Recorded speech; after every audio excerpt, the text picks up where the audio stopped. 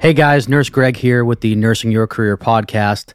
Today we're going to talk about something that can be very scary to a new grad and even an experienced nurse.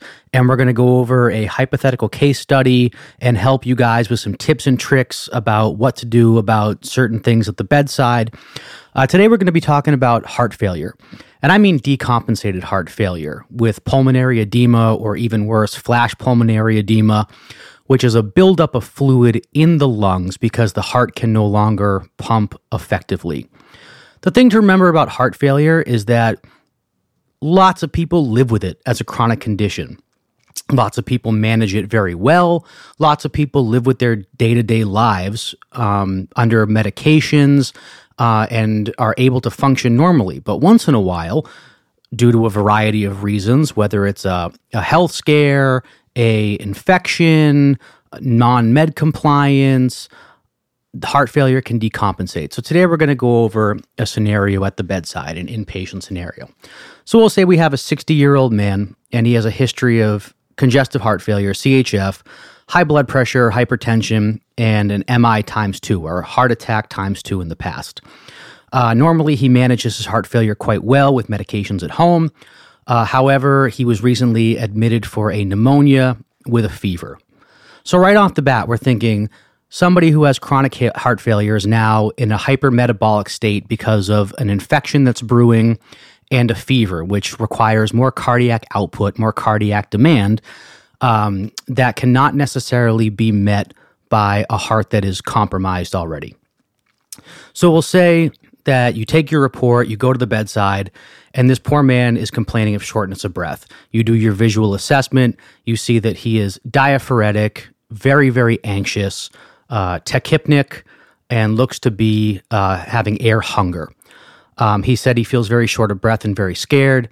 You immediately take a set of vital signs, and you get heart rate of 160, sinus tachycardia, BP 210 over 106, an O2 sat at 84%, 2 liters nasal cannula, and a respiratory rate of 38. Now, it's important to remember at this point, with a clinical change in the patient status, first thing you're going to do is you're going to get help. You're going to call your rapid response. You're going to activate your rapid response teams.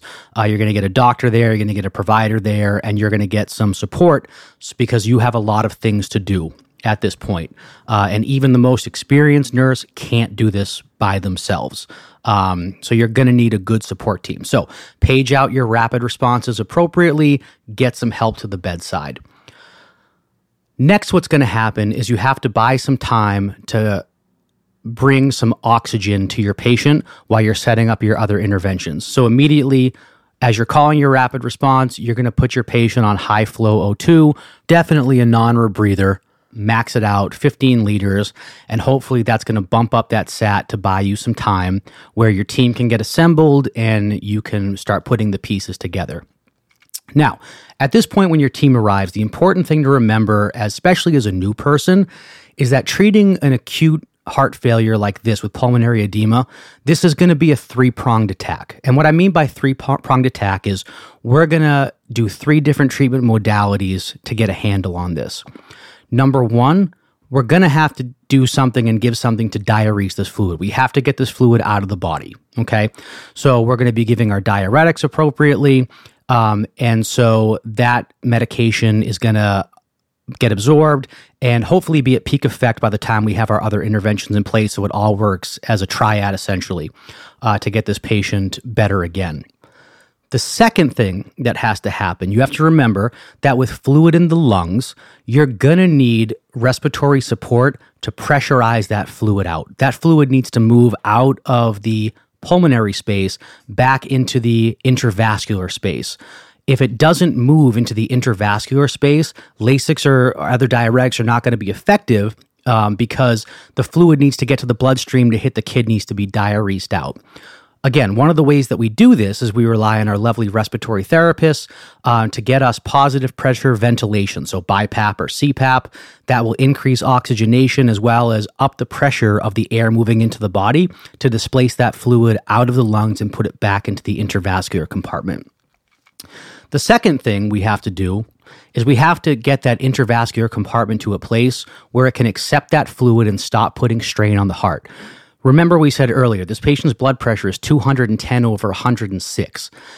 It is like that because the patient obviously has excess fluid volume from the heart failure, but also as the heart needs to beat faster and cardiac demand increases, by the way, the cardiac demand which cannot be met by the compromised heart, your body starts to realize this and it starts to shunt blood to its vital organs. It clamps down the peripheral vascular system.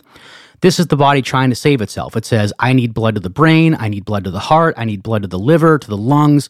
We have to take care of the important stuff here. But by doing that and clamping down its peripheral vascular system, it also puts more pressure for that already compromised heart to beat against. So the heart failure is only going to be further exacerbated by this peripheral vascular resistance. So we need to get a handle on that as well. This is where your nitros come in. Sublingual nitro, intradermal nitro, nitro paste, nitro drips are very effective. So you're going to be expecting to not only get your positive pressure ventilations ready, you're also going to expect to be pushing a medication like nitro, and that will relax the intravascular compartment. It will decrease the peripheral vascular resistance that's pushing against that heart that's trying desperately to beat for us, and give the heart an easier time and a better chance to pump that fluid out of the lungs. So the triad is this: positive pressure ventilation, intravascular compartment relaxation with nitros, and then once we have that fluid pressurized and pumped out of the lungs with help from the BiPAP and the CPAP, and we've relaxed the intravascular space with nitros, and sometimes we give morphine for this to ease air hunger, to relax our patient a bit, so that they're not fighting us every step of the way and causing more metabolic demand for reserves they already do not have. And last but not least, once all that has happened and the fluid is back into the intravascular space, then the diuretics can do its job getting that fluid to the kidneys, and the kidneys can open up the floodgates to get that fluid off. What happens sometimes is that people, when they get nervous or they get scared, they tend to only chase one of those numbers. It's very, very, very easy to get a tunnel vision and get locked in on one number specifically.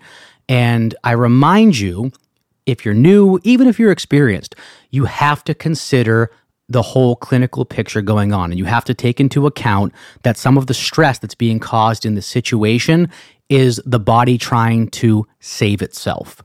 And that's where we get the other two modalities that we talked about that are sometimes forgotten. People jump immediately to diuretics and then stay at diuretics, but they forget about positive pressure ventilation and drugs to relax the intravascular compartment and decrease peripheral vascular resistance. In the heat of the moment, guys, it's very scary. It's terrifying for a new person. It's equally as terrifying for an experienced person, I assure you. So remember your basics. Get help, page out the rapid response, know your patient's history, know your patient's I's and O's, and with this knowledge, you can expect what's going to be ordered for you so you can start to make a plan and put it together, and this is going to have your patient have a better outcome. Follow us for more tips and tricks. We'll be reviewing other treatment modalities for other pathologies at the bedside, outpatient, inpatient. Be sure to follow us on our TikTok page, our Instagram page, our YouTube page, and check out the long content podcast that we have on Spotify and Apple Music. Thanks, guys.